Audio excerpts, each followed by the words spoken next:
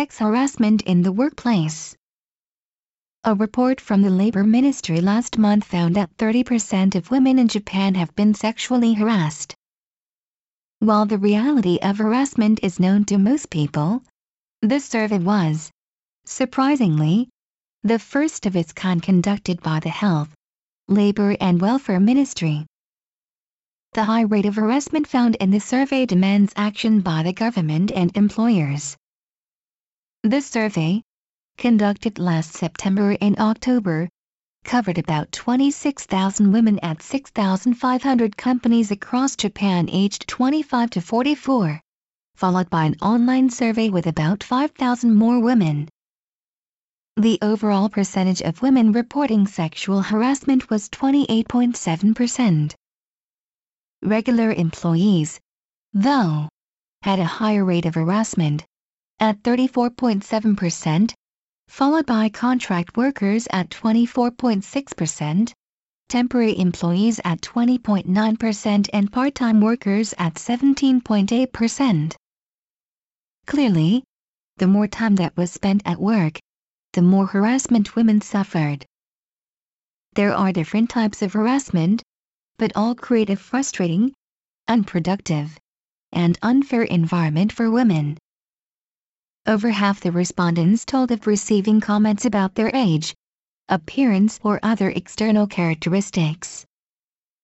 Unnecessary physical contact was reported by 40.1%. Comments or questions about sexual issues were reported by 38.2%. Women were also forced to sing karaoke together, expected to pour alcohol or sit in certain places at drinking parties, or were asked out for meals or dates. Direct sexual propositions were received by 16.8%. The message is that women are important not for their ability to work, but for their physical characteristics and social roles, or as sex objects. Companies, male co-workers and the Labor Ministry are just not getting it.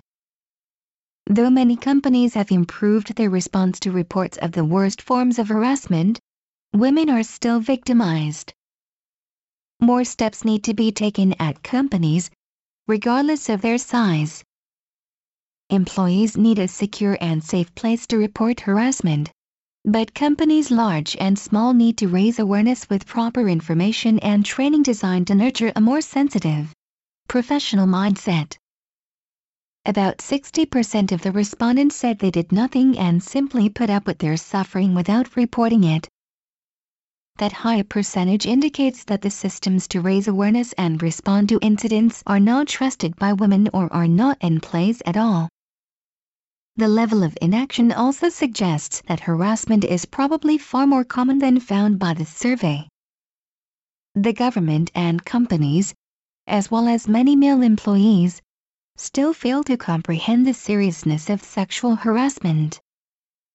They do not grasp how oppressive such behavior is and how it harms both women and the work environment. This must change. The Japan Times, March 13.